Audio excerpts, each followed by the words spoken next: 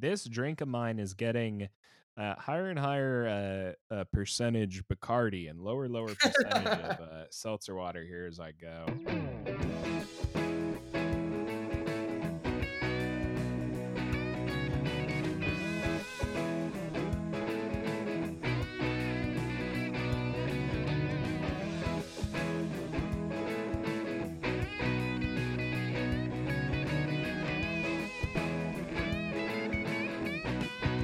Ladies and gentlemen, and everybody in between, welcome back to this week's episode of Grammy-nominated podcast, Bands, Beers, and Buzzwords. I'm your host, John Paglasotti, and tonight I have with me, Mr. Robert Sandless. How are you doing, Robert? I'm doing well. Hell yeah. We have some really cool music to talk about today. Something I'm really excited for. Robert, what album did you pick? We are going to be listening to / more just talking about Curse Your Branches by Mr. David Bazan. Hell yeah, dude. This is a sick one. I'm excited for it. But before we jump in, I do have to shout out Redefining Records. This podcast is a member of the Redefining Records multimedia ecosystem. If you enjoy what we're talking about here and you like the sound of Mr. Robert Sandless's voice, he does have an episode. So sensual. He does have an episode. We both do have episodes on Andrew Schultz's podcast, Sounds for Thought, also part of the Redefining Records multimedia ecosystem. Robert talks about his own music on that pod. Super sick. If you like what you're hearing today, go check that out. While you're at it, subscribe to Redefining Records or follow them, I guess, on Instagram. Subscribe to this pod on Spotify, Apple, whatever you're on. Follow me, Delta Dagger Music, on Instagram. I post updates for the pod there. And Robert, do you have a social you want to shout out? Yeah, you could follow me on the only one I have, which is Spurts Music. It's my band's Instagram. I don't use it, but it exists. So follow the likeness of me on Spurts Music. There you go. Perfect. Let's jump into music news.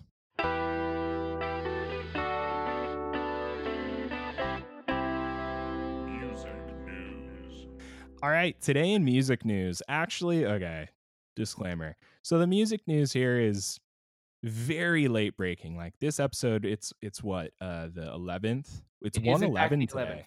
1/11 today. Big day, I guess. This shit's probably not going to come out till like February, March, probably. So this is really late breaking anyways.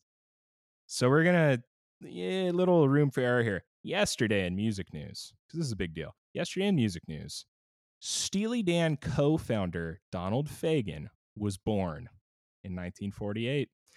Steely Dan has sold over 40 million albums and was inducted into the Rock and Roll Hall of Fame in 2001. Quote from Mr. Fagen: "As jazz fans, it was amusing to us to play jazz harmonies on these big, ugly electric guitars." Robert, are you a fan of Steely Dan?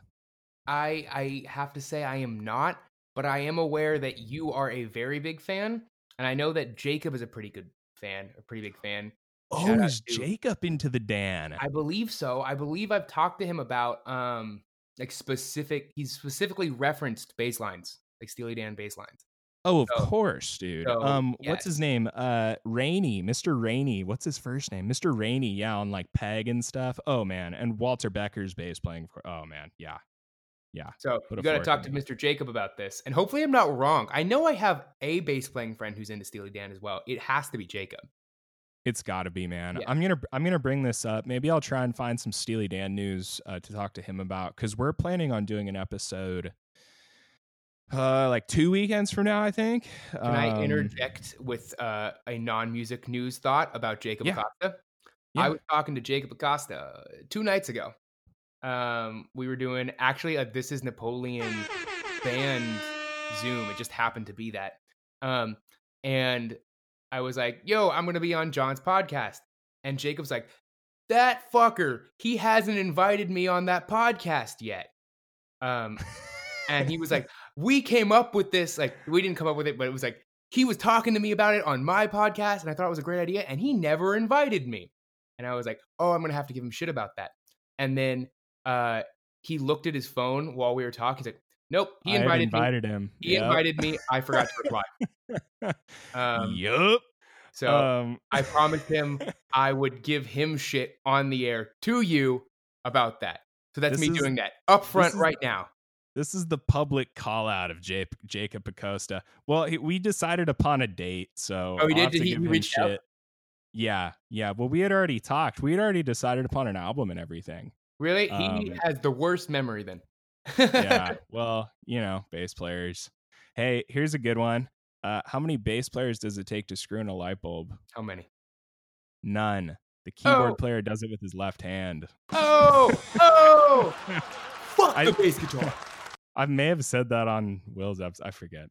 Anyways, yes, I would give him shit for that on the air. Jacob's actually a great guy, though. But hey, got to stop you. You said your first buzzword. Name a band that you used to be in. Oh, okay. So let me get the sound of me opening beer. Okay. Yeah. That was a good one. That was really solid. Yeah, I'm proud of that. That was really solid. I'll intro the game now for anybody just tuning in. The way it works, the buzzwords in the title. Basically, I have a bingo card here of 20 buzzwords. These are words and phrases, musical tropes, that if Robert says them, he has to drink. I encourage the listeners at home to drink along as well, responsibly. We are not responsible for any injuries or anything that might occur. So drink along. It's super fun. What I'm going to do is I'm going to cut now. I will cut in what all of this week's buzzwords are so that you, the listener, will be omniscient. You will hear when I'm trying to bait him into one, but there's nothing you can do about it. It's really fun. I'm going to cut now.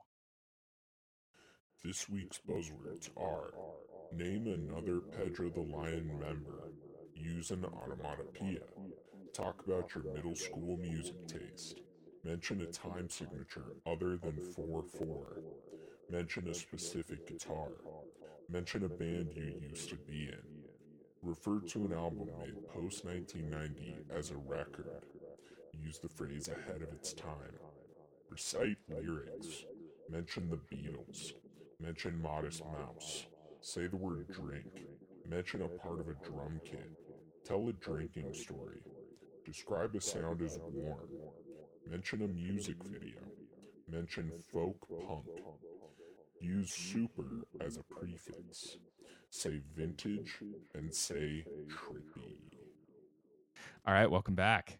So those are the buzzwords for the week. Like I said, Robert just hit the one. Name a band you used to be in. But real quick, man, off of that tangent, you mentioned this band. Why don't you tell us who you are and why we should trust you? I am Mr. Robert Ulysses Sandless. I am a dude. That's who I am. I play music. I play guitar, bass, drums, piano, ukulele, probably something else in there as well. I teach music. I teach music via the name Anywhere Music Lessons. If you want to learn any of those lessons or any of those instruments I just named, come find me at Anywhere Music Lessons. I also am in a few bands. My main thing right now is called Spurts. It is me and some buddies, but really largely me and my buddy Nathan. But yeah, that's who I am, and I like music, and I think I have good taste. So trust me. There you go. I think you do too. That's why I brought you on the pod. And anyone listening here, I command you to listen to Robert and trust him. Okay, they're gonna listen to you. You're the host. This is my pod. Yeah. You'll do as I say. All right. No, that's a great intro. And hell yeah, I have played shows with Robert and jammed with Robert and had so much goddamn fun doing it. He has shown me some of Mr. Bazan's music here from time to time, and it has stuck with me. It's been cool stuff. I was going to say, too, I'm excited for this episode because I did take some notes specifically on a little bit of music theory. And as a music teacher, I think that's a perfect kind of, any of the viewers here, if you are listeners here, if you're listening and you hear any music theory that doesn't make sense to you, guess what? Robert can teach you that. Oh, So, yeah. I think that's enough. Wind up. What album did you pick? I picked Curse Your Branches by David Bazan. It is his first full-length solo album. That's awesome, dude. This was a really fun record for me to listen to, and I'll be honest, it took me a little off guard at times. I was happily surprised by parts of it. So I got to ask you. Yes. Why did you choose this record? Man, what a loaded question that is. Because I know it was a process for you. Yeah, so when I first heard this podcast, I'm like, that's sick. I want to do this. This sounds super fun. But then I was instantly like, oh no, what album do I pick? And I oscillated between a few. There were a few I wanted to do and I could talk about for hours, but I thought would be like too cliche. Like, I could talk about In the Airplane Over the Sea by Neutral Milk Hotel for like ever, but I thought that would be so hackneyed. Like, I get it. Like, everyone gets it. I could talk about Pinkerton by Weezer for hours, but also that's been done. I think the internet is full of that. I don't think you need that. So I was like, who's someone who like means a lot to me, but is relatively unknown? I mean, this guy's not unknown, but like he's smaller. And Mr. David Bazan is the guy. He's like just the best lyricist I have ever come across. And then I had a really difficult time narrowing down the album because this guy has, between his solo stuff and like his actual bands, he has like 15 albums, I'm gonna guess. It's a ballpark. I was stupid enough to even ask John at some point, like, can I just give you a playlist of Bazan? Like, just a playlist? And he was like, no, you gotta pick an album. So I picked Curse Your Branches, largely because it's damn personal. It's like some real good songwriting. It's really vulnerable. It's a huge shift in this guy's career too. And it means a lot to me as a guy who grew up hyper religious and is now hyper not. Yes, dude. Okay. I took a lot of notes regarding like a lot of religious imagery on this. Yeah, I want to ask John, did you grow up religious at all? Yes, I grew up Catholic. Okay. I have a confirmation name and stuff, like for sure. Okay, Yeah. cool. Then this So probably hits. Yeah, man. There were a number of songs on here. I don't know if you just want to jump right into a couple. I'm down with it if you are, but I know, like for instance, Harmless Sparks. Dude, Harmless Sparks is heavy.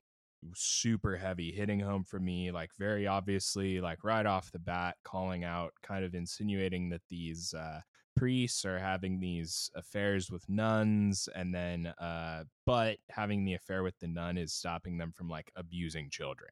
I fully picked up on that. Is that what that song's about? I don't read that as the lyric there, to be honest. Okay.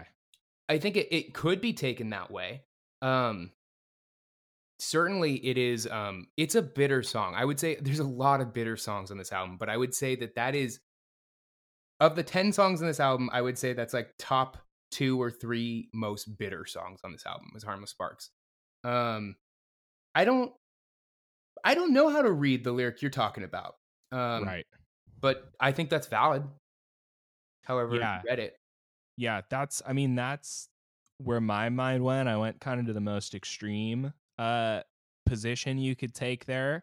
But what's funny is you bring up the point of David Bazan being a highly talented lyricist, and that's something that throughout this whole album and every song you've shown me by him in the past too is like he very much, like every line of his is kind of this like double entendre. It's like he's telling two sides of the same story at once. It's really unique how he does that. Yeah, he's an unparalleled lyricist. I had my sister years ago referred to Bazan as having this characteristic of of writing songs that like had one subject matter in the verses, but then would just invert itself at the chorus and make you think about the verses totally differently once you reach the chorus. Right.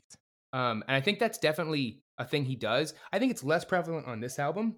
But he's a phenomenal lyricist that a lot of these songs can be taken metaphorically in many different ways and literally in a lot of other ways as well. But I feel like before I say anything more, I feel like I need to just like back up a bit for people who don't know this guy at all. Yeah. For sure. So David Bazan is a singer-songwriter dude out of Seattle. He was in a bunch of hardcore bands in Seattle in the early 90s. And then he formed his first, I think it was his first like leading band. I could be wrong on that, but like Pedro the Lion, I think formed 96, I believe. Pedro the Lion was, I compared to Sabado, I always say that wrong. Sabado, it's the side project of Dinosaur Jr. In its early days. It's very, excuse me, I just burped from that little bit of beer I already had. Is there taking a drink for burping? I'm going to make that a thing. Yeah, there's not, but you can totally do that. Yeah, I'm doing that. This thing is very much your own thing. Jack McCain was on previously, and he surprised me on air by letting me know he was going to be taking a shot for every single one, and he hit like 11 or 12 or some shit like that. Hardcore. Yeah. Hardcore. So yeah, do what you want, man. It's kind of whatever drinking rules you want to do. Cool. I'll get fucked. No. Words though. What was I saying? Oh, so Pedro the Lion. Yeah. He formed Pedro the Lion mid to late 90s. Definitely early stuff was like slowcore was like the genre. It was like very lo-fi. All songs were really slow. The content of the songs were pretty religious. Bazan had a Christian evangelical pastor dad, and always grew up in a very strictly religious household. But he kept that throughout Pedro the Lion. And the first few Pedro the Lion albums had some religious overtones. They weren't like outright religious, but there were definite like pro-Jesus mentions throughout them. And he was largely the only member too. I know in the early days he was trying to like make it a full-on band, but it never stuck. So he kept cycling through different members in the early days. As the Pedro albums progressed, he got darker and darker content-wise. It was more openly questioning his like religious background, but still firmly staying with it.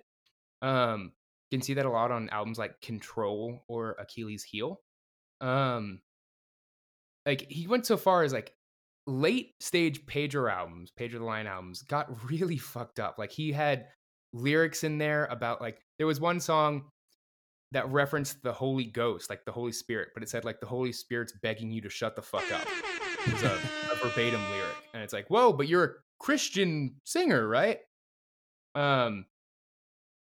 He had a few other members too in Pedro the Lion in the latter days. Pretty much his only other member was T.W. Walsh, which was kind of his drummer, but also he played keys on records and some guitar. So it was like kind of the two of them by the end of the project. But then circa 2004, after Achilles' Heel, Bazan started to lose his religion. He also had a real bad drinking problem around that time. And that culminated in like this climax of Pedro the Lion falling apart. And I think it was 2005 or 2006. Pedro the Lion played a Christian music festival in which it was supposed to be a dry festival, like no alcohol, no drugs. And this is a famous incident that is well documented online. Bazan played the show with a milk jug full of vodka on stage and killed it during the Pedro the Lion set.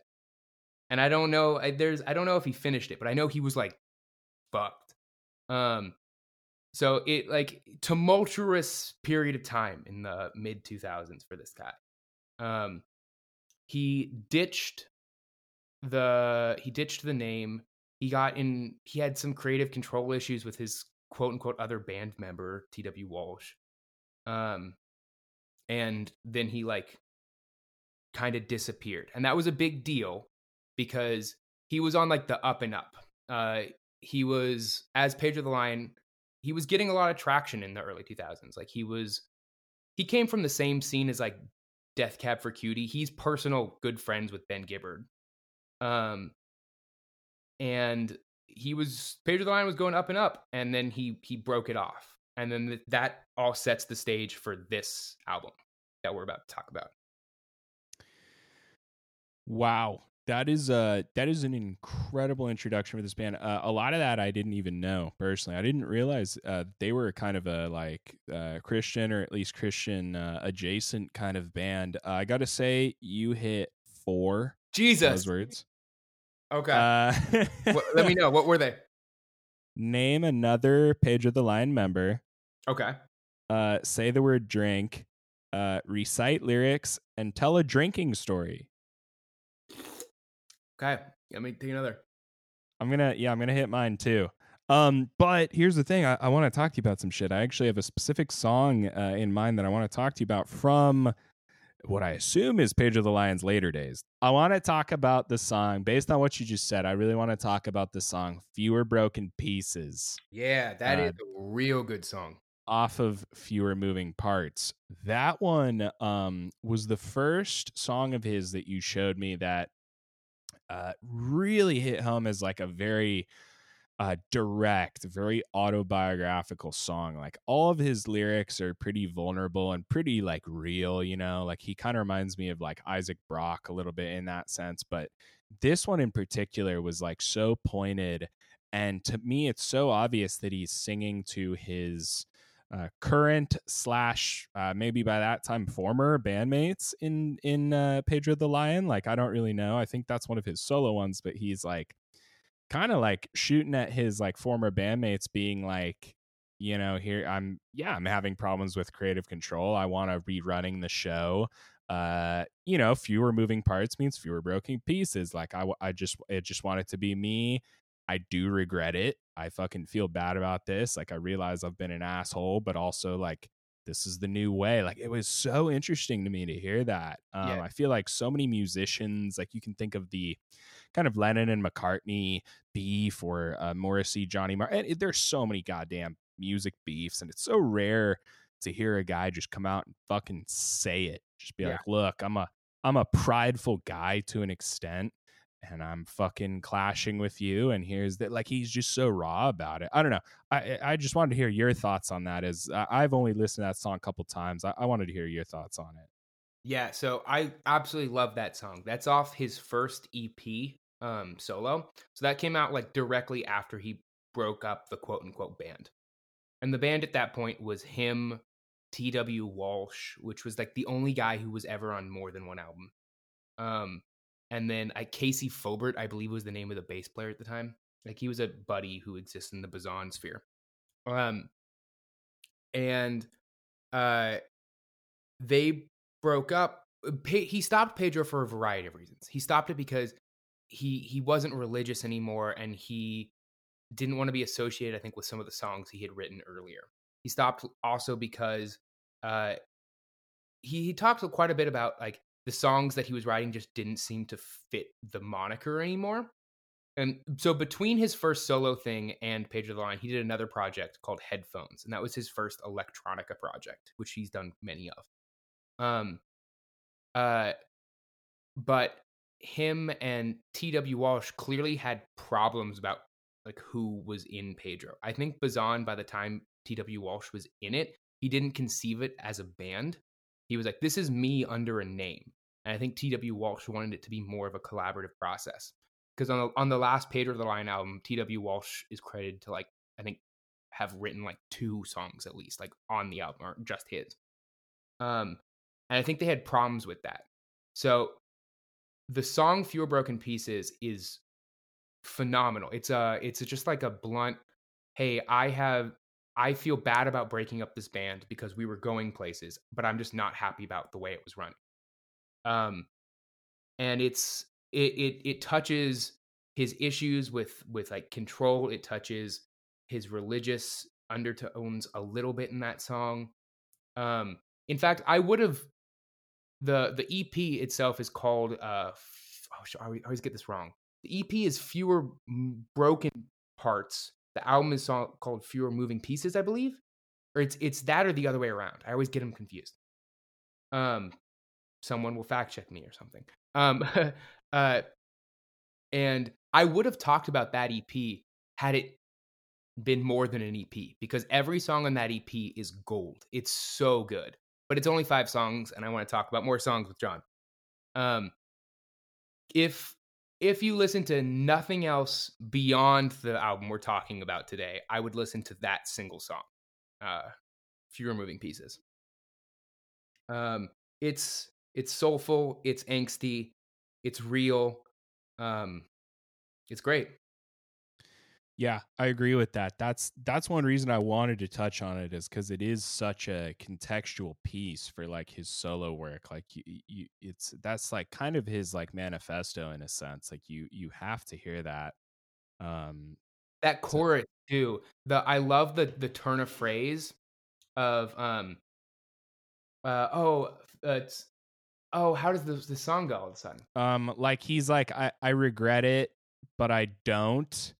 And but you can I'd be bigger or something, right? Like, let me pull them up exactly, because you can choose how to interpret those lyrics. Yeah, the way he pauses, you don't know if the sentence ends in the line before, exactly, right? Or if he, it's a great one. It's where you put that, like the word "don't" or something. It's you can end the sentence with it or start the next sentence with it, and it changes the meaning of the song. I forget. Yeah, pull that shit up, man. That's okay. Worth looking at. Exactly. Yeah.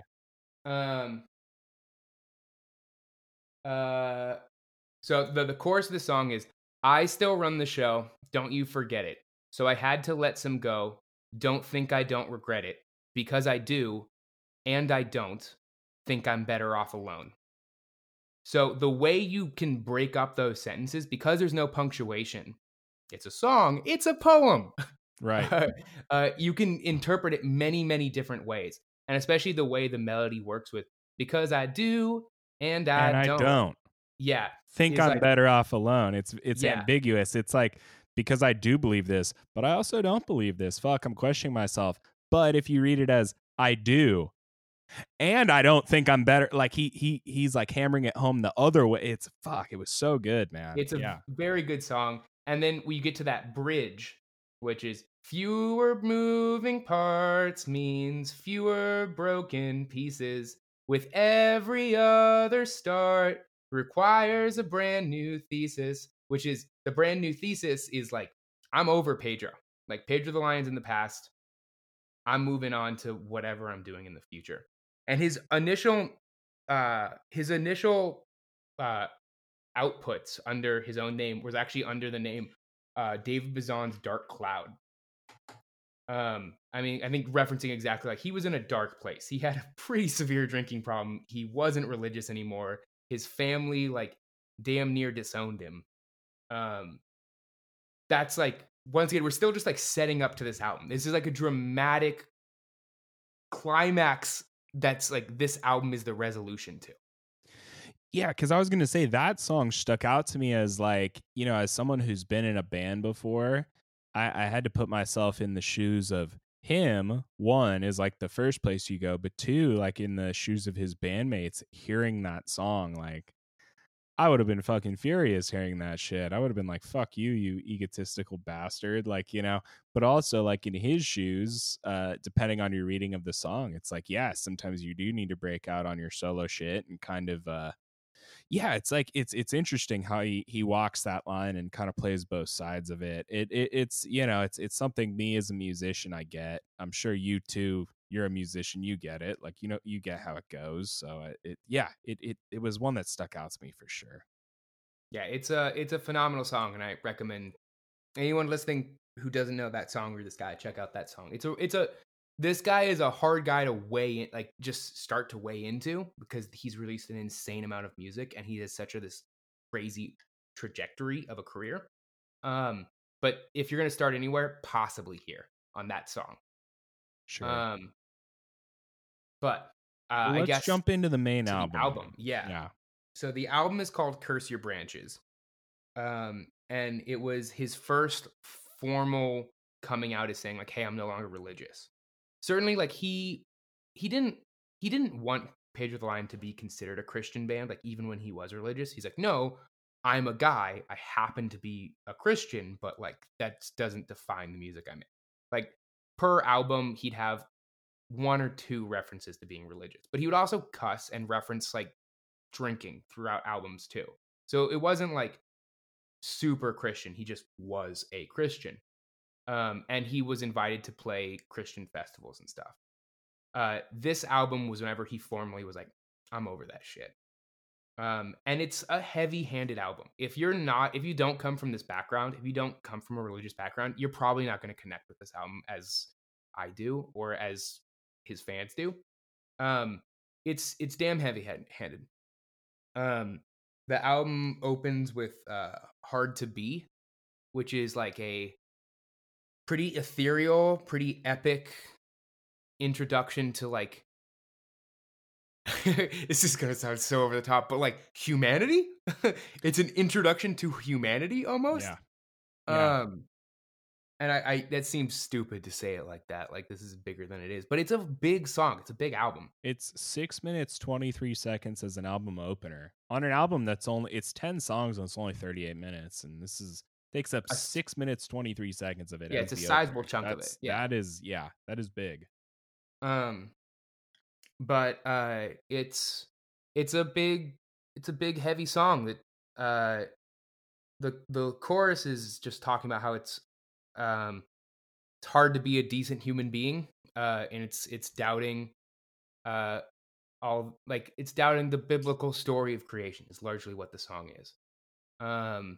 But it's done in a very I don't know, it's clever. It by the third verse, he's out and out saying that like I'm out of the church. It's the beginning of the third verse is I swung my tassel to the left side of my cap, knowing after graduation there'll be no coming back.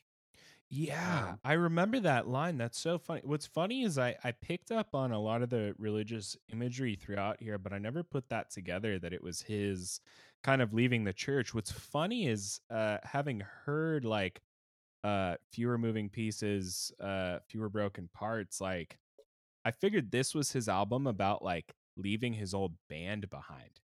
That's like what I took away from yeah, so there's elements of that funny in this. Yeah, for sure. But that's so funny. I didn't even see that side of it. It's like I did pick up religious imagery. I mentioned earlier a couple songs. We'll talk about that later, but I did for sure hear religious imagery, but it wow, that's funny. I want to listen to this album again now and like listen for that more keenly. Yeah, I would say if this album, I mean, as I said, this is a heavy-handed album. It's not to be like, this is chill listening. Like, this is a guy kind of bearing his soul for 10 songs. And this is like much heavier than I would say like maybe any of the other Bazan releases. And some of those get heavy, but this is probably the heaviest. And I'd say that the 3 prongs of this album are I'm over religion. I'm over the stress and the strife this has caused me and my family. His wife was religious, and this caused huge issues in their marriage. Like, but like, I'm over religion. It's him grappling with his own drinking problem, which is referenced many a time on this album. And the third thing is occasional references to I'm no longer in a band. I'm kind of on my own. Like, what am I doing?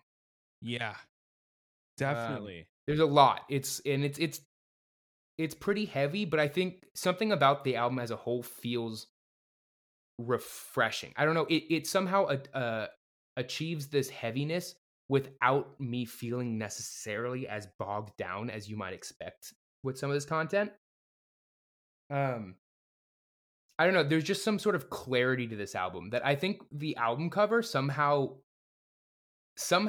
communicates to me. The album cover is I have it in my hand. The LP, it's in my hand. Everyone, physical medium, people. Physical medium. Keep it alive.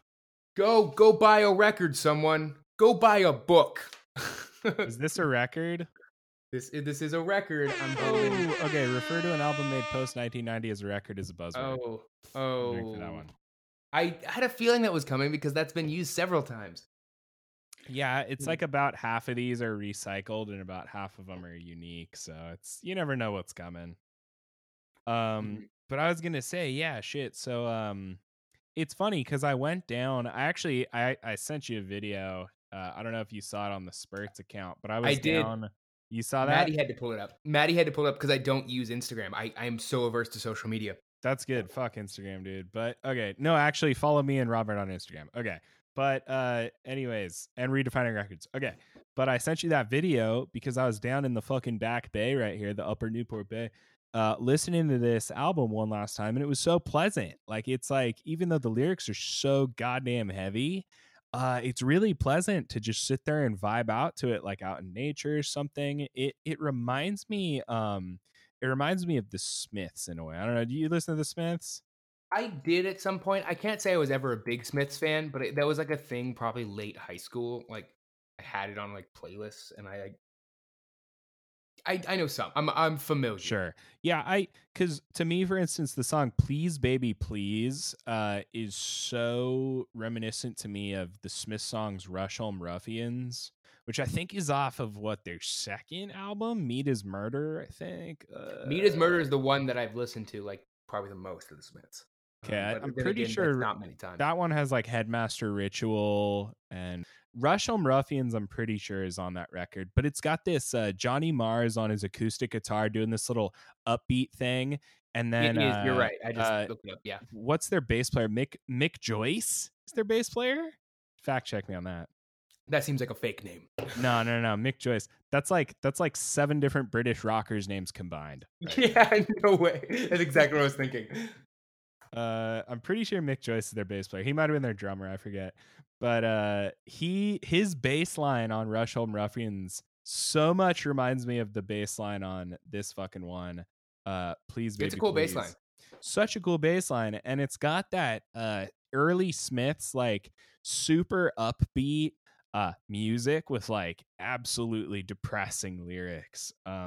More than anyone on this album, this song isn't about religion.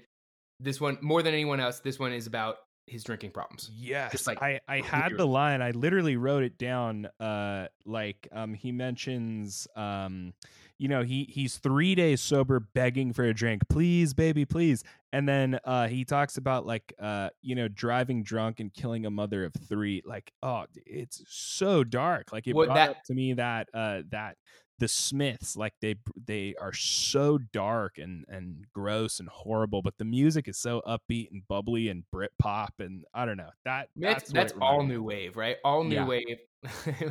Just like, oh, this is pleasant, and then you find out like, oh no, the singer killed himself, and it's like, oh, yep. But yeah, Please Baby Please, especially that lyric at the end where he's referencing like driving drunk and killing someone. That's supposed to be his daughter. I think at least as I read that narrative in the song is because he's like, what example am I setting for my daughter? So yeah, Please Baby Please is a dark one. Fun fact, here's a weird one. This album was released in I'm gonna guess before I look it up and say that this album was released like 2008. Let me turn around. 2009. Okay, so this was released before Father John Misty was Father John Misty, but Josh Tillman, the man of Father John Misty, sings backup on this album. Oh, interesting. And you can hear him pretty prominently in Please Baby Please. He's doing the harmonies.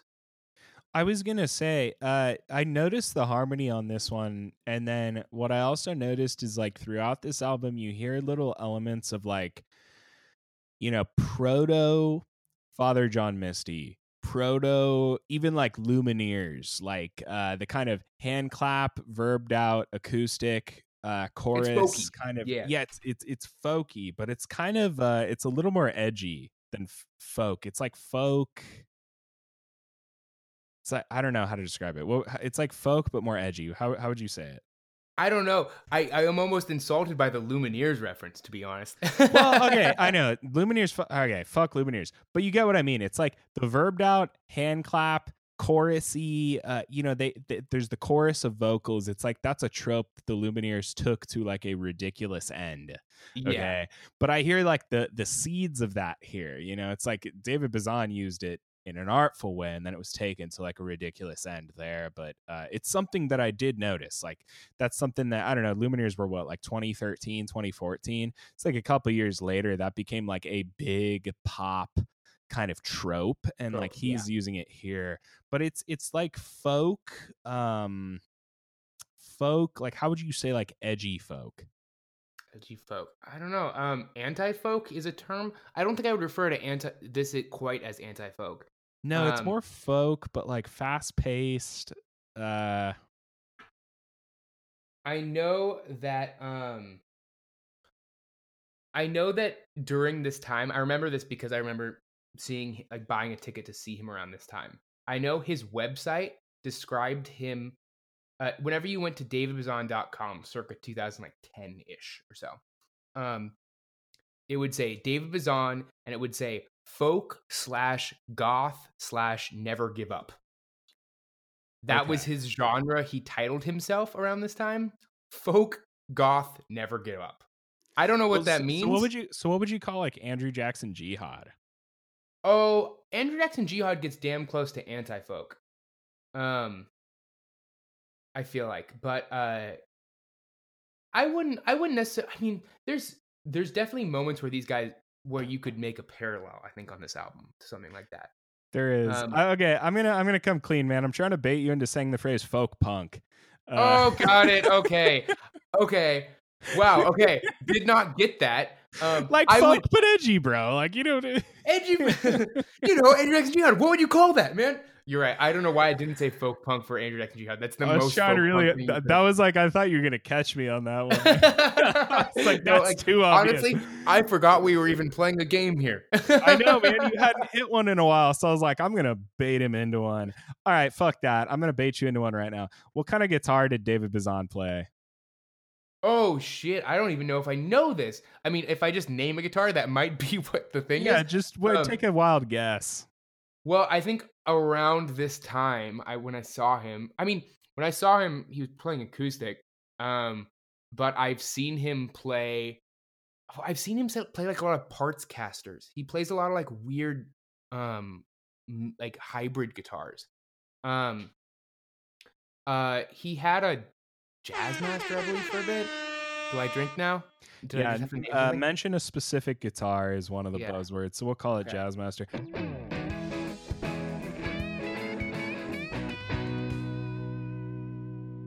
All right. So let me ask you, what is your favorite track on the album? Oh, damn. God damn. That's hard. I'll tell you real fast. I think the one that is quote unquote the hit from this album, which this is not an album of singles or hits at all, but the one that I see the most pop up around media online is the 7th track, Lost My Shape. I've seen that covered by a lot of pretty big musicians. I know Tallest Man on Earth did a really cool cover of that on KEXP one time. But I don't know if that's my favorite. I think if I had to pick a favorite right now, I might pick track 2, Bless This Mess. And I think that's largely because I think that's the most bitter, angry song on that album. And that's kind of why I like this album.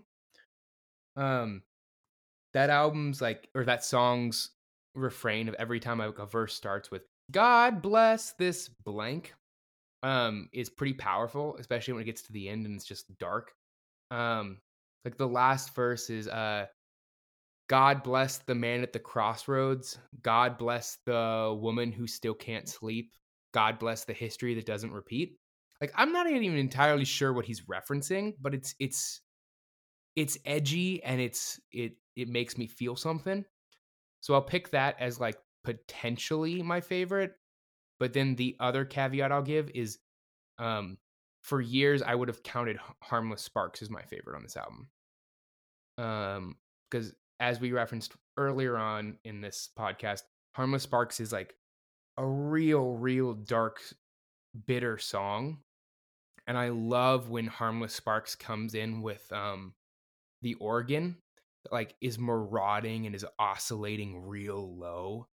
And it's like it's angry and it's so over religion. Like the sound of the organ. Yeah, that's interesting. It's because he does make very good use of the organ on this album, and it's something, again, I'll have to listen back to now with like kind of a new perspective of like the religious undertone of the organ, right? Like that's such. Oh, certainly, yeah. Yeah, I don't think that was lost on him. Yeah, absolutely. It's funny because Harmless Sparks seems to segue into not quite a medley, but segues into When We Fell, which if we're talking religious imagery, it's like When We Fell, it could be like Garden of Eden, or there's the, there's a number of ways you could look at that religiously, but that one kind of took me by surprise. I had a little star next to that one because he breaks into almost a 12-bar blues, like kind of he has this bluesy riff, and he's using a lot of religious imagery, talking about his halo and stuff. Seemed to be referencing the previous song. And yet he's doing this really upbeat kind of bluesy riff, and I thought it was kind of fun, like especially at the end he ends the song, and whoever's there, the studio engineer, says, "Wait, do you want to stop short like that?" Like you can hear like the kind of crossover in the studio, the commentary there. That was just a fun one for me. I liked the vibe of that one a lot. That's one of the more fun ones on the album, despite it being heavy subject matter. It's fun. Yeah, exactly. Lost My Shape too. You mentioned that one. It's funny because I feel like after Harmless Sparks, when he goes into like When We Fell, and then Lost My Shape, in a way, not directly, but in a way, I feel like kind of segues off of When We Fell. Like it kind of has this psychedelic country vibe. I would agree with that as a characterization of that song. Yeah. Another thing on that song, though, he does mention like he feels like a captain looking for his white whale. There's Captain Ahab, and obvious reference to Moby Dick, but I feel like Moby Dick makes a lot of references to like the Bible and stuff too, huh? So it's kind of like a third-hand reference to the Bible in a way. Yeah, that's interesting. That's a whole new perspective to view that from. There's a ship imagery throughout the album. He referenced it a few times. Like there's another lyric about is a ship without its captain just as doomed as a ship without its crew. Yeah, wait, that was on what, Bearing Witness, or that's on Heavy Breath, I believe. Heavy Breath, the one after. Okay, the one after Bearing Witness. Yeah, I remember that. Yeah, so there's definitely like, and I think the metaphor is kind of powerful because I think personally, as a guy who is Mr. Apostate here, like the guy who's left the church and is never going back, like it's a powerful image of like, yeah, we are a ship that just recently realized we didn't have a captain. And I think that's referenced throughout in a way that's powerful to me, at least. Another thing, particularly, this is now a tangent. Another thing that's particularly powerful to me is just the album name, Curse Your Branches, and the song itself, Curse Your Branches. Because like you, I was confirmed at 13. You Catholics did it a little bit later. You Catholics did it in high school. I was about 16. Yeah, which kind of makes more sense for what the idea of being confirmed is. It's you being like, no, I actually do believe. I do believe, exactly. Yeah. You confirm that you believe in it, right? But he is 13 or even 16. Yeah, I started the process in 8th grade. I was 12, right? 12 or 13. I started the process when I was 12. You're not old enough to know anything. You're not old enough to think critically when you're 12. It's bullshit. No. So in my church, we were supposed to pick a confirmation verse. And throughout the Bible, there's this image of God being like a. It sounds weird to say, but there's image of God being a plant, right? The like burning bush. Yeah, he's the burning bush. Or my confirmation verse was, "I am the vine, you are the branches. He who remains in me shall bear fruit." Yada yada yada. Mm-hmm. I'm like truncating it there, but the fact that like that was my confirmation verse, like has an extra gut punch for this album to me, with like the title track, the chorus of the title track saying, "All fallen leaves should curse your branches." Like saying curse your God is like some fucking blasphemous shit that like if you're me and you're coming to this album whenever you're 17 or something and you had just left the church a few years before, it hits so hard. That's such a different perspective. Like I didn't pick up on that at all when I heard that song, but that's such a gnarly perspective, because to me, like when he drops the line, "Every hired gun that I never fired is making love to you while I look on," and then he goes to the chorus, "All fallen leaves should curse their branches." To me, this song was a shot across the bow of his former bandmates, because it was kind of clear. I did pick up on the fact that he had Pedro the Lion, which was kind of his project, and he was bringing guys in to play on hired it. guns, yeah. Right, the hired guns. I think that like is a reference there. all the hired guns that I never fired. It's like these guys that I brought on wound up like encroaching, but I never fired them. Like I was maybe too nice of a guy, or I didn't realize what they were doing, or this or that. He never fired them. Are now fucking my thing, my project. Yeah. You know, they're fucking you while I look on. It's like this is my, like project, and you're fucking it up. It's like that's what I picked up from it. But that's so gnarly. You're so right about the religious imagery of like, the vine, and of course like the vine and the fruit, and that's such a gnarly way to view it too. That's such a new perspective on that as a guy who's like lost his fate.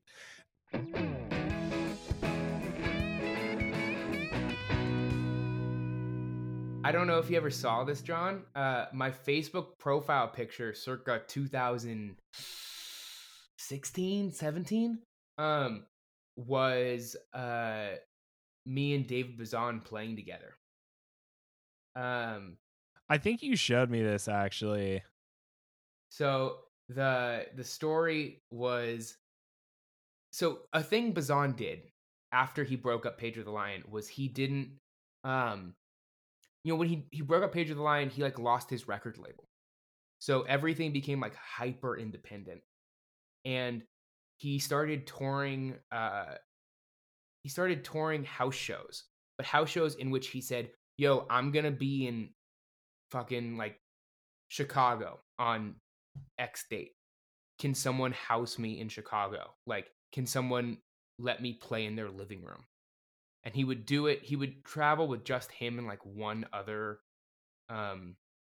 musician for accompaniment, and then they'd play a house show in someone's living room of like stripped down versions of all these Pedro songs. And he would sell tickets to their house. He'd charge like $20 a ticket, but then the perk for the person in the house was like, "Hey, I got to have Dave Bazan play in my house, and I can bring like as many friends as I want and make this just like a party." And my friend Brent, who I've been writing music with for a long time, there's a chance you've met Brent. I don't know, maybe. Lived in Davis, and he was Bazan's spot every time Bazan went to Sacramento. So Bazan played my friend Brent's house regularly whenever he was on tour. And so I would just drive up there, and one day I was like, "Yo, after the show, can we play guitar together?" And so we smoked a joint and played guitar together. It was a very chill event. That's cool as shit, dude. Yeah. I was pretty amped when that happened. That's insane, man. I don't think I've ever gotten to play guitar with like one of my heroes. We got to play that song that I was referencing. We played "I'm the Only One Who Calls." And it was funny. He had forgotten the lyrics. Well, that's how it goes, man. Well, that's one of the songs he doesn't normally play anymore. There's a whole like category of like religious songs he doesn't normally play. Damn. But there's a super cool video of him playing. He was just playing a Bottom of the Hill show one night, and he's like, "Hey, well, I'm playing the last of the religious Pedro stuff that I don't believe in anymore." And this was like circa 2006. And those videos are out on YouTube. They're like really they're like very poignant. And after those songs, some of them, he's like, "Yeah, you're never gonna hear that again." He's never played those since. That's fucking gnarly, man. I'm gonna hit you. Reference a music video is one of the buzzwords. So okay, that's close. I'm gonna count that. I'm gonna count that. I gotta get you, man. There's a couple here. I'm just gonna get drunk without these though. I've been drinking this whole time. Yeah, that's me too. That's me too. I've been sipping on this thing. I've been pouring more and more. This drink of mine is getting higher and higher percentage Bacardi and lower percentage of seltzer water here as I go. What are you drinking tonight, Robert? Oh, I was actually just about to shout that out. Yeah. So I'm drinking a beer. Well, I actually killed this just a little bit ago. But I was drinking a beer from my hometown of Livermore, California. By Shadow Puppet. It is a hazy session IPA. It was very good. I recommend it. Shadow Puppet is a good brewery. You can get them all around the bay now, which makes me proud of my hometown. Livermore, didn't they do like atomic bomb shit up there, or is that? Yes, yeah. If we're ever known for anything, it's the Lawrence Livermore Lab. And we have a few elements that were discovered in the Lawrence Livermore Lab, including isn't Lawrencium, right? You're very close. It's Livermorium. Livermorium, yeah. Yeah, it's literally named after my town. It's one of those elements that like exists for like a millisecond in time. Right, you can only synthesize it for a hot second. Yeah. Well, mention an element with an atomic weight above 100 is one of the buzzwords. Are you serious? No, it's not. I was gonna be so fucking amped that I got that one. No, goddamn, I wish. I'll drink anyways. And that brings me to what I just opened, which is the king of beers. It's Budweiser. Oh, there you go, man. Good old Budweiser. Dilly, man.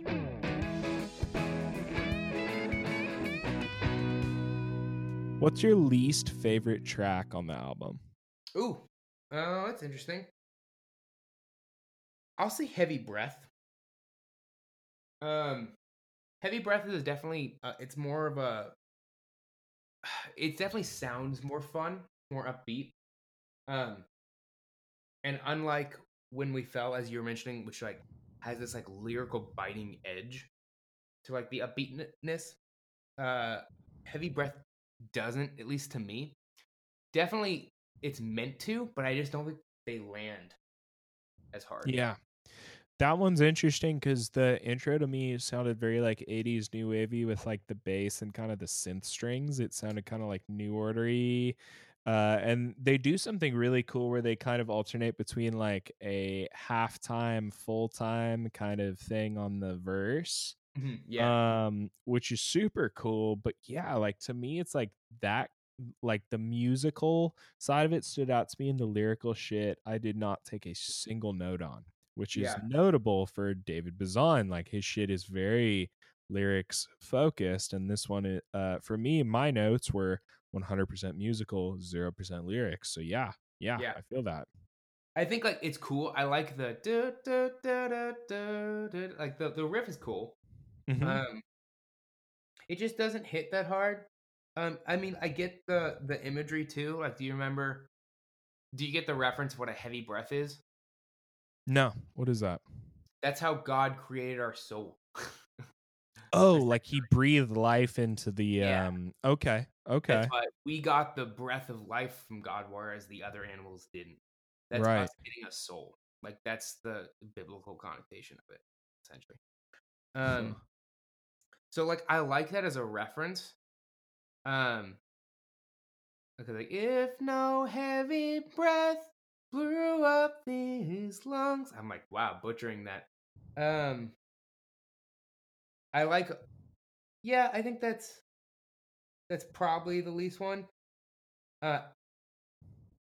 I was actually when I was doing that riff earlier, I was thinking of Bearing Witness, for some of that. But Bearing Witness, I had a star on there. That one, I noticed like the intro riff struck me as like a 6/4 kind of thing, is that? and it was I think that's what they're doing is like a 6/4. It's like 4 quarter notes and then 2 more, and then they switch. So I think it's like a 6/4. It reminded me kind of like the Beatles a little bit. It's like It definitely has that Beatlesy vibe, yeah. Yeah, like almost like And Your Bird Can Sing or something. And then he like brings the acoustic guitar in for the verse. Um, this is gonna sound really douchey, but like this one to me was like a song that like I would write. Mm-hmm. That sounds super.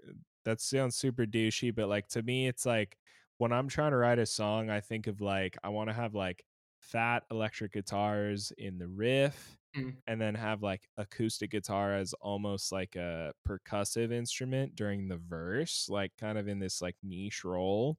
So like hearing him use that like on and off like that in a very defined riff remind me of like some shit that I wrote for like maybe Savage Henry, little bit for like Delta Dagger 2. Like I was like connecting with David Bazan a lot on his like songwriting, like not just his lyrics on this one, but on his like application of different instruments at different levels of the mix and like the arrangement. I was like very much feeling this one. This one was like resonating with my sensibilities, if that makes sense. Yeah, I definitely see. This one is also a more musically heavy one that I think works better than Heavy Shape. And it makes sense that you're like, yeah, I see myself in that because it has some cool riffs. Right. Exactly. But yeah, that's a cool one. It's definitely another more like upbeat one.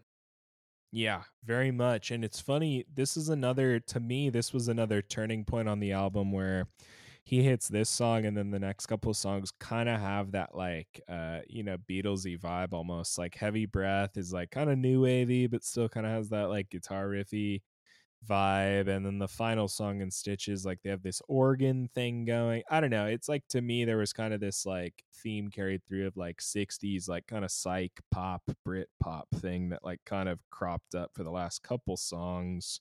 Yeah, especially diluted to an extent, but yeah. On Bearing Witness, I definitely feel that Britpop heavy. Mm-hmm. Definitely by In Stitches, it's like evaporated a bit. Diluted, yeah, exactly. Because that one's more of a ballad. Like he still brings in the fat organ, and hearing the religious context for it makes a lot more sense there. It's like hearing that organ for me upon like first couple listens to me was more of a, it's like Let It Be, the Beatles, bringing the fat organ or whatever, and it's it makes more sense now. Yeah. Yeah, especially that last verse of In Stitches is heavy. How does it go? Remind us. When Job asked you the question, you responded, "Who are you?" to question your creator. If that one part is true, it makes you sound defensive, like you hadn't thought it through, or you hadn't had an answer, because you might have bit off more than you could chew. Which is like fucking brutal. The most big middle finger you could give to God. Yeah. It's so brutal. Because the whole story of Job, that to me is a tough thing to overcome. As any the story of Job is enough to be like, fuck this whole religion. It's like even there's plenty of other texts we can get into in the Bible that you just don't learn in Sunday school that are like terrible. But I still learned the story of Job in Sunday school, and I still shouldn't have stomached that at the time. It's terrible. God's an asshole. And this song fucking hurts. It's a fucking gut punch. Yeah. So it's a heavy album ender. There was I don't know if you saw this, John, in any of your research. There was a documentary made about Bazan recently. Did you see that? I didn't see that. the documentary is called Strange Negotiations, if I'm not mistaken, which is the name of the album right after this. Which, John, if you like guitar tone, we could talk so much about John's guitar tone still. On other things. We could. Would you describe his guitar tone as bright? Yeah, on this album it's very bright. What else would you describe it as? Well, it changes per album. If I gave you Strange Negotiations, which is the one right after this, he does this very like minimalist, just pushing an amp to its max but never getting distortion thing that I think you might dig. That sweet spot. The Fender Deluxe, I forget how many watts the Princeton has, but the Fender Deluxe you turn it to like 4, and it's like just before it breaks up. Yeah, well, that's where I also learned this tactic from him. I used to do that. I tried to do that with my Fender, with my Twin back in the day. It never worked. I remember the Twin, man. I remember that fucking thing. Yeah, it's way too loud, but it's when you can get it to that sweet spot. And the Klon is very good. The Soul Food is very good at like replicating that like edge of breakup, super saturated, really harmonically rich zone. You know, it can really get you there. So I'm gonna send you, John, a list of I'm gonna give you a playlist after this talk of Bazan songs that I think you'd like, but like just listen to these. I think you might like them. And one of the things I'm gonna send you is on the very first Pedro album, when they really get to nail their run. He has a song that has this killer guitar tone in the initial recording. When they remastered this recently, like they remastered it in 2012, I believe, they took an even earlier recording. And they claim this is the original recording, even though it's not the one they put out in 96 or whatever. So there's 2 versions of all the songs that exist online. I'm going to send you the one I prefer. The one on Spotify is their remastering that I don't like as much. I'm going to send you one that has better guitar tones because I'm a snob about this shit. Okay. How would you describe the guitar tones on this? On this album in particular, they're bright. They're definitely clear. They're not. He doesn't use near as much distortion on this album as he would in other albums. Other albums have a lot dirtier feel. Mm-hmm. I think it's part of the reason is because he uses a lot more piano on this. He does. I noticed that in like synth bass and stuff. Yeah, like, a lot of synth bass. And part of this was also born out of he recorded this in his basement. This was in Seattle. Yeah. Yeah, I'm looking at this right now. On the back of the LP, it says Cursor Branches was recorded by David Bazan in his basement. But also, here's a fun fact for you. Mixed and mastered by T.W. Walsh. T.W. Walsh is the guy he was beefing with. Exactly. Yeah. There may be a trivia question about that later. Spoiler alert. Okay. So opposite of bright, though, like how would you describe maybe his tone on like a later album or something? Okay, so I'm getting baited here. But I'm gonna try to it's opposite than bright, it's overdriven. Okay. You like get closer to a fire, you feel distorted? No, you get closer to a fire. How do you feel? You're Burn? cold. What? You're cold. So you lean into the fire and you feel warm. Warm. Describe a sound as warm. Ding, ding, ding. That is a buzzword. I was gonna say also, mention the Beatles was one. I'm pretty sure we were talking about the Beatles earlier. I may have brought that up, but fuck you for engaging me in conversation with that. Blam blam. Okay. The Beatles gear compared to like what David Bazan was using, how would you describe like a 4-track a reel-to-reel tape recorder verse? Like how would you describe that gear? That's what the Beatles recorded most of their shit on. How would you describe that gear? I describe Beatles gear as warm. Warm, but what other words? Like, pre like 1985, what would you call that gear? Analog? Yes, but also what other words? Oh, wow. Vintage? Vintage. Say the word vintage is a buzzword. I'm having to search for these. I know. I'm trying to bait you into these. I thought you'd be like hitting all of these. How about the drum part on what song were you talking about? Which one? Yeah, I don't know. What's your favorite drum part on this album? My favorite drum part. One of them opens with a drum part. Which one was it? Fuck. One of them opens with like kind of a sick little drum fill. I think it's towards the end of the album. Right? Oh no, In Stitches opens with a drum fill. Okay, yeah. Describe that drum fill to me. Okay, that's one. Keep going. Like what does he describe it to me? What does he open with? Oh, okay. Kick, snare? Yes. Okay, so use onomatopoeia and name a specific part of a drum kit or both. Okay, well there we go. Bingo words. Okay. I'd have bait you into a couple, man. We had gone for a while there. Bro, okay. I've been trying to bait you into this thing for a while here. Like, does David Bazan not remind you a little bit of like Isaac Brock? No, Dave Bazan, I feel like, is much more understated. I mean, they're both kind of understated in different ways. But I've heard Bazan speak at length. And he's just like a very soft-spoken dude who like doesn't want to hurt anything. Whereas Isaac Brock still has an edge to him. Yeah. But like, I don't know, they're from the greater Washington area. They definitely, I guarantee they have met each other at some point. Because like Bazan seems to pop up throughout the music world, even though he has maintained in like a very loyal cult following and has never been huge. He's popped up all around. Like I've seen him in pictures with all sorts of people, and he seems to be he's a songwriter's songwriter. Right. Like, the songwriters love him.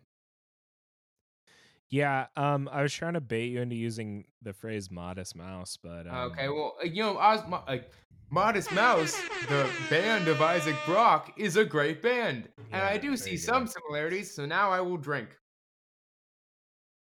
There's also his like genre trajectory has been crazy because post Cursor Branches, he did like kind of a garage rock album. It was like very political, but then after that, he released a ton of electronica under his own name too. The best of which is probably Blanco, which is like an amalgamation of it's an amalgamation of like he released 2 songs every month for a year, and then he compiled his favorites as Blanco. And Blanco is like a full-on electronic album. It's like some crazy synthesizers, super cool production. It's huge. It's like this very big electronic album that you would not expect 2 albums before was making this folk pop or folk punk album, as John said about like God. Like you wouldn't have expected that birthed this like electronica fusion shit later. So this guy just keeps evolving and making cool shit. He also, I don't know if you in your research for this saw, but he has reformed Pedro the Lion. In the last, I had seen that. I had seen like Pedro broke up and then they were back together. I wasn't super up on that whole timeline, but yeah. Yeah, so he in what 2000 probably I want to say 17. He just decided like, hey, I've been under my own name for such a long time. And he lost so many fans for dropping the name. And he's like, I don't know. Like in retrospect, he's kind of like, why did I do that? Like I've still been doing this the whole time, and more people recognize me as Pedro the Lion than they recognize me as my own name. Why don't I go back to that? And so he's like, I'm just going to go back to that. And so he just abruptly chose to do that in 2017. And he's still putting out stuff under his own name too, but the stuff under his own name is like more electronica, and the stuff under Pedro the Lion is more full bandy. I mean, his electronica is sick as shit too. Like it's fucking like this album, for instance. Where was the song I put it down? There was one where he did a really cool intro with like this drum machine and an acoustic guitar. Which one was it? Oh, I think it's Please Baby Please. Yeah, wait. Well, that has a killer drum machine in it. It does. It has that drum machine that's like slash a synth bass. It's like yeah. And then he brings in the acoustic guitar over it. Like that was one. Like the electronica that he mixed in on this album was so tasteful. Yeah, he's slowly, if you watch the progression of his solo albums, it slowly becomes electronica. Up until on Blanco, it starts like, wait, there's not a guitar like anywhere. And you realize like this just became electronica. Which is very cool. I got Aiden really into Blanco, I think, for a bit. And I bet. Yeah, that's like very LCD Sound System. So I was really into Pink Floyd in like probably early high school. Like super into Pink Floyd. And I remember I used to regularly... What about middle school? In middle school? I don't think I knew about it in middle school. What did you listen to in middle school? Oh, maybe I would have. Probably 8th grade is when I discovered Pink Floyd. So 8th grade... Okay, talk about your middle school music taste. Hey, there we are. I think I probably discovered Pink Floyd in like 8th grade. I got really into classic rock in 8th grade. My middle school music taste was all over the map. But Echoes was probably like 8th grade year, maybe freshman year. I'd like listen to that song to fall asleep because it was so long. I like could count on myself being asleep by the end of that song. And I have such a weird understanding of that song because of that memory, because I like know the first half, like first 10 minutes, but not the latter half because I always fell asleep to it. All right. I think we're going to jump into the rapid fire questions right now. How should someone listen to this album for the first time? With a bitterness towards the church. There you go. Have you ever listened to this album under the influence? Yes. What do you think they were under the influence of when they made this Probably album? A lot of some sort of scotch or whiskey. If this album were a beer, what would it be? What was he probably drinking around this time? I've drank with David Bazan after a different show than the one I mentioned earlier. He drank IPAs then, but when he was making this, probably still, I'm just gonna say like a good classic like Lagunitas IPA. Fuck yeah. He's from Seattle, right? He's from Seattle, but although that's from Petaluma. I do know that, but I remember one of the first times I saw him, I was still in high school, and I remember him getting a Lagunitas IPA and making a joke about how much he loved those. At the time, I didn't know what a Lagunitas IPA was. I was like 19, and I was 18 or 19. And like I didn't know what an IPA beer was. That's fucking awesome. Would you get intimate to this album? No. Too deep, huh? Yeah, but also it's too slow. It's just not the one. That's true. You'd have to be like dropping eighth notes every now and then too. This question is one that I've asked on a number of previous programs. It may not catch you by surprise, but are numbers created or discovered? Numbers are discovered. Explain. Oh, I don't want to. Wait, no. Oh, actually, we think about that question seriously. No, numbers are created. Okay. I changed my answer. How come? And if you want, I could probably give you it's because the whole existence has no meaning, and we derive meaning, and we put numbers to it. Fuck yeah, I dig it, dude. You're in the minority on that one. I dig it, man. Final question for you. Does a man with one lung get more high or less high off of a single bong rip? He gets more high, definitely. How so? he's already used to taking in a lesser amount of oxygen. So he's going to get even less, and that will probably amplify the high. Fuck yeah. All right, I like that answer. That's it for the questions. Are you ready to move on to the trivia? Yeah, let's fucking do it. It's time for trivia. All right, question number 1. What year did the album come out? Oh, I mentioned that earlier, 2009, because I looked at the back of the vinyl, which I'm holding again. Boom. There you go, brother. All right. What was the iTunes exclusive bonus track for the album? Oh, I do know this. It's The Man in Me. It's a Bob Dylan cover. Yep. It's a very good cover. You That's- should listen to that if you haven't. I actually have not. I need to listen to that. All I know is it's a good cover. That song in okay, bonus trivia question. This wasn't on there. What movie was that song in? Bitch, Big Lebowski. Yeah, there you go. Woman like you, get through to the man in me. Okay. Here's another. This is a real trivia question. Question number 3.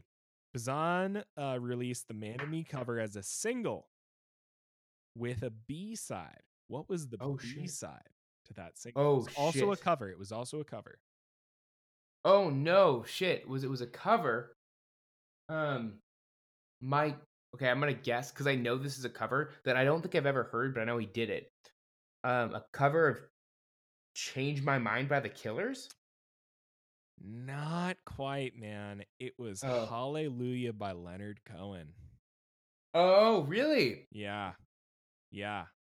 Have not listened to that one myself either, but interesting. Interested to hear that.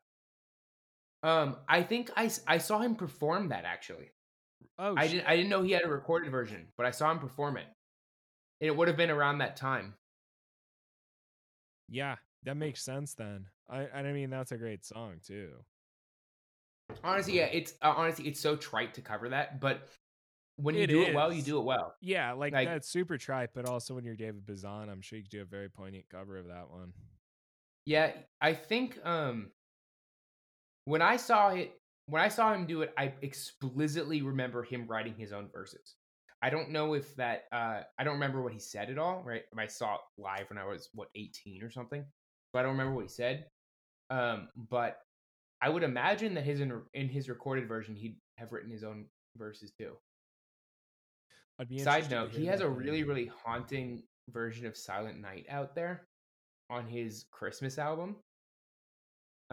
Which is honestly not his best Christmas releases. Every year he released a Christmas song as Pedro the Lion, and then he made an album years later. The album's not that good. But side note, the album has a version of Silent Night that he has changed the lyrics to. That's fucking dark. Damn. Makes sense for him. Yeah. I'm going to implore you again to listen to the Delta Dagger Christmas single that came out. No, yes, I'm going to. Okay. Next question. What score does the album have on Metacritic? Do I have to guess that? Yeah. Oh, I don't even. I figured you would know basically everything about this album, so I threw some hard ones on there. I have no idea because I think of Metacritic as actually for movies and video games. I didn't know they did albums. They do. He scored an 82 out of 100. A perfect score. Okay. I mean, it is a passing grade.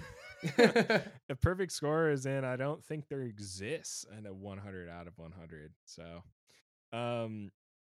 next question: who mixed and mastered the album? T.W. Walsh. That's right. Side note: do you know about his? Did you uncover his beef with Pitchfork? No, tell me about that. He has some hardcore beef with Pitchfork. Good fuck Pitchfork. Yeah, Pitchfork, every album he released as Pedro the Lion back in the day, they would review it as, this is bad, and then said the last album was better. And then did that every time for 3 albums straight. That's such like a 95 IQ like music take, is just say like this shit sucks, the last album was better. Like that's some shit that any idiot would buy as like, oh, this guy knows what he's talking about. Like, yeah. And he got that time and time again. And it's funny, you can go back and look at those. And he has a song on re-mentioning Fewer Moving Pieces, the album, or Fewer Broken Pieces. I don't know what it's called. I get the song and the album confused. It's both. According to his lyrics, it's like one and the same. That's true. But on that album, he has a song called Selling Advertising that is meant to be entirely a middle finger to Pitchfork. That song itself is a middle finger to Pitchfork. And it's referring to Pitchfork being just a marketplace for selling advertising. Like, this is a dumbass fucking website. And he also, in an extremely biting Bazan move, he ties that to Christians at some point. He says, just like Christians, essentially, they're just selling advertising. Christians are just here to be like, look, I'm Christian, but not like live any of the values. Yeah.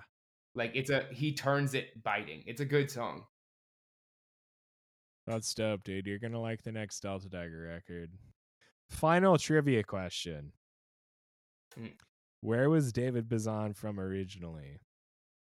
Ooh, Phoenix. Phoenix, AZ, baby. The Windy City. That is not the Windy City, but good effort. You're right. No. The Big Apple, Phoenix, Arizona. You're right. That's what we call Phoenix, Arizona. No. The City of Angels, Phoenix, Arizona. Yep. We actually call them both those. Actually, take it. We call them all those things. Phoenix, Arizona, the heart of the United States. The City of Brotherly Love. Yep. City of Lights. The Big Easy. Okay. Fuck. Okay. What the hell were we gonna talk about here? That was all the trivia. Holy shit. Okay. That's it. We're done, bro. That's it. That's the episode. We did it. Okay. I'm gonna read you off the buzzwords. You actually got a fuck ton of them. Okay, cool. In the end, I got them. Yeah. So the buzzwords today: name another Pedro the Lion member. You got. Use an onomatopoeia. You got. I didn't call you on that one, but I know you got it for sure.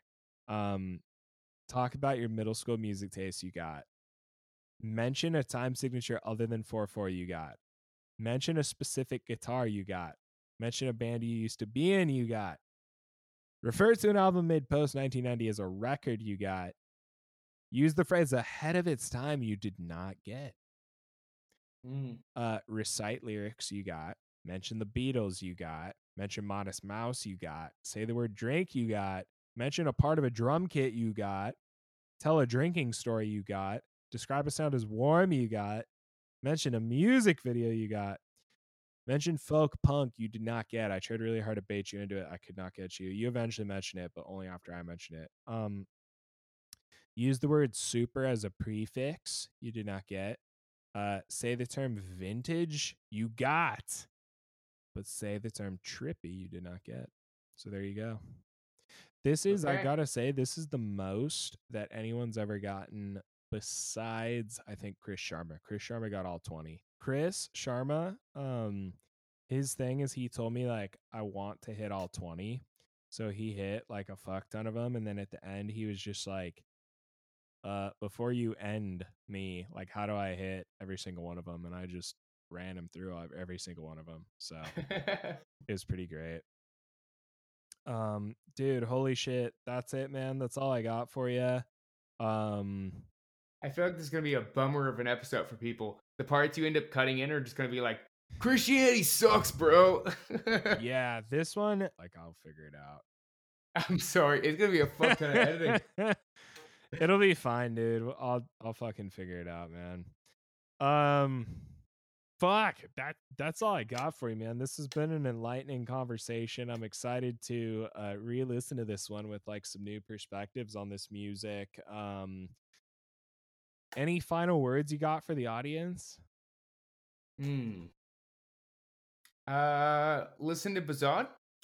He's a damn fine musician.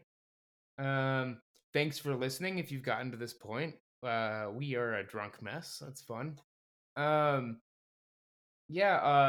Keep listening to John's podcast because I think this is a hilarious, fantastic idea for a podcast. Like the second I saw the first episode, I was like, this is a brilliant idea. Keep listening if he keeps making it. That's what I have to say. Oh yeah. Thank you, Robert, for the endorsement. Again, check out Robert's music, Spurt's music. And if you liked what Robert had to say today, you can check out his episode as well on Sounds for Thought, the sister pod with Schultze, where Robert talks about his own music, which, like, if David Bazan's shit sounded interesting to you, check out Robert's music, please. Like, there's a lot of shit that, like, carries over from David Bazan into Robert's music, I feel like, but also, like, this whole other dimension. Like, that's the thing, is it was not a, listening to this was not a, there's a lot more going on. Go check out Spurts for sure. If you like this shit, you'll like Spurts, and there's a lot more going on than just this. So go check that out. All right, adios, muchachos. It's probably fucking St. Patrick's Day by the time this comes out. So happy St. Patrick's Day. Adios. Get the fuck out of here. Go listen to all the Redefining Records shit. Follow us all. Listen to all of our music. Download our shit. Goodbye. Happy holidays. Bye. Hurts.